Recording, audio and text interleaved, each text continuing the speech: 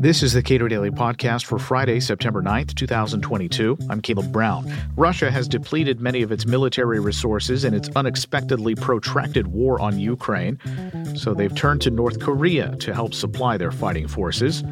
Should that change the calculus for the United States as it prepares to send even more supplies to Ukraine? Cato's Jordan Cohen comments.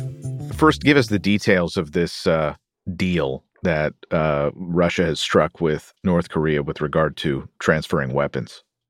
Yeah, so parts of the deal are unknown. The U.S. kind of hasn't revealed the information it has. But what we do know is North Korea is probably going to send ammunition that is usable with Russian launchers already. And that will give Russia the ability to kind of restock up on this kind of non-precision guided ammunition. How is Russia in this position where they have to receive weapons from a country that, for whom weapons are a massive fraction of their economy? Yeah, so really there's kind of three things that led up to this. First, international sanctions and then supply chain issues more broadly have made it difficult for Russia to get ammunition into Ukraine. Second, one of the countries you would think they could rely upon, China, is refusing to send ammunition. And third, the artillery rocket systems, the HIMARS, that the United States sent to Ukraine in June have been really effective, and Ukraine is using them to destroy Russian command posts, ammunition dumps, and supply depots. The numbers right now are they've used them to destroy over 350 of those. You might think that Ukraine has no particular beef with North Korea, but certainly that changes now if it wasn't already the case. Yeah, I mean, I think policymakers in both the United States and Ukraine and really all over the West knew Russia was eventually going to get to this point, just because the countries that can send them ammunition they can use are very limited. It's basically Iran, Syria, a few countries in Central Asia, and North Korea. And so everybody kind of knew this was going to happen. I think what Ukraine's concerns, like the Ukrainian government's concerns, are going to be more with is the fact that now Russia is going to have more ammunition, less so that North Korea, which is this country that beyond this has nothing really to do with Ukraine, is now an adversary. To what extent does this speak to a lack of preparation that Russia had with respect to this conflict?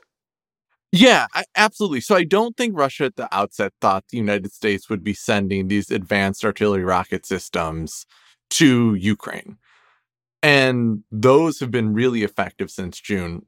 Additionally, Russia's precision-guided weapons have just been fairly ineffective, which means they need to use so-called dumb weapons or weapons that aren't guided by munitions. And to do that, they need to get those weapons to the front lines.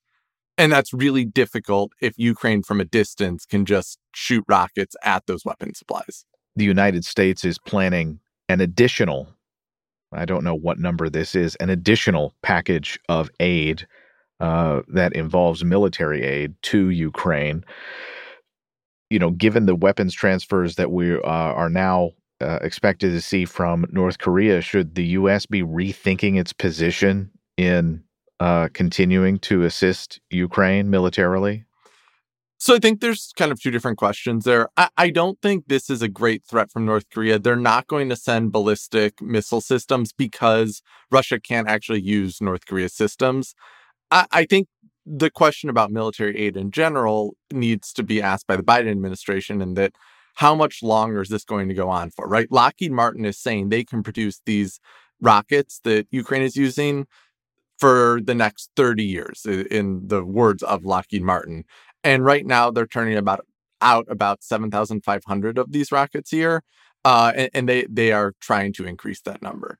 So the question is, how long is the U.S. really willing to sit this out if countries are starting to send weapons to Russia, which beyond North Korea really has not happened yet? I've spoken about this with Eric Gomez, our colleague, as well, and one of the things that he viewed as a fairly reasonable and unpleasant possibility was that the U.S. would provide to Ukraine weapons that would allow them to reach more deeply into Russian territory. What do you see as the risk there, and has Ukraine done that to a large extent? So, yeah, the U.S. is providing that type of weapon. And yes, I think it's an enormous risk. And I think it's a risk beyond just what if the Ukrainian military decides to get really aggressive and go after Russia, right? Now, all of a sudden, members of the Ukrainian military are trained on these weapons. So it does not even need to be a country level strategic decision, which is to me less of a threat because the U.S. could intervene. But it could just be a rogue group in the military decide this could be a month from now, 3 years from now, it could be whenever, decide to use these weapons to strike Russia. And then you have a problem on your hands because a U.S. weapon has now hit Russian territory. It was shocking to me, at least, to see the degree to which Russian military forces, their capabilities were depleted over the initial months of this conflict. Absent some sort of radical and unforeseen event, it appears as if this conflict is just going to continue for a long time. And the United States, of course, playing a fairly key role in supplying Ukraine militarily. Absolutely. I think this conflict doesn't have a clear end in sight. I think room for negotiations have become increasingly difficult as the conflict has gone on. And we may just be in for a very long stalemate for, I think we're talking a matter of years, not months. So what should the U.S. policy be with respect to assisting countries with whom we are friendly against countries with whom we are not friendly? It depends on the risk assessment, right? So when you support Ukraine with defensive weapons, it didn't seem like Russia cared much. Russia is seemingly caring more now, and the risk there is, okay, does Russia go nuclear? Or not even that. Do they escalate the war to a degree that it becomes a problem for the United States? I think that the U.S. should always be careful about what the weapons they're sending are, but also who is receiving the weapons. In Afghanistan in the 80s, right, the weapons we were giving ended up going to al-Qaeda. Seems right now to be less of a problem, but that doesn't mean it will be less of a problem in 5 to 10 years. And what else? I think North Korea, what North Korea gets from this is food, fuel, and ammunition systems, and it probably signals a much longer relationship between North Korea and Russia in regards to the arms trade. Jordan Cohen is a policy analyst at the Cato Institute. Please give a rating to the Cato Daily Podcast on your podcast platform of choice and follow us on Twitter at Cato Podcast.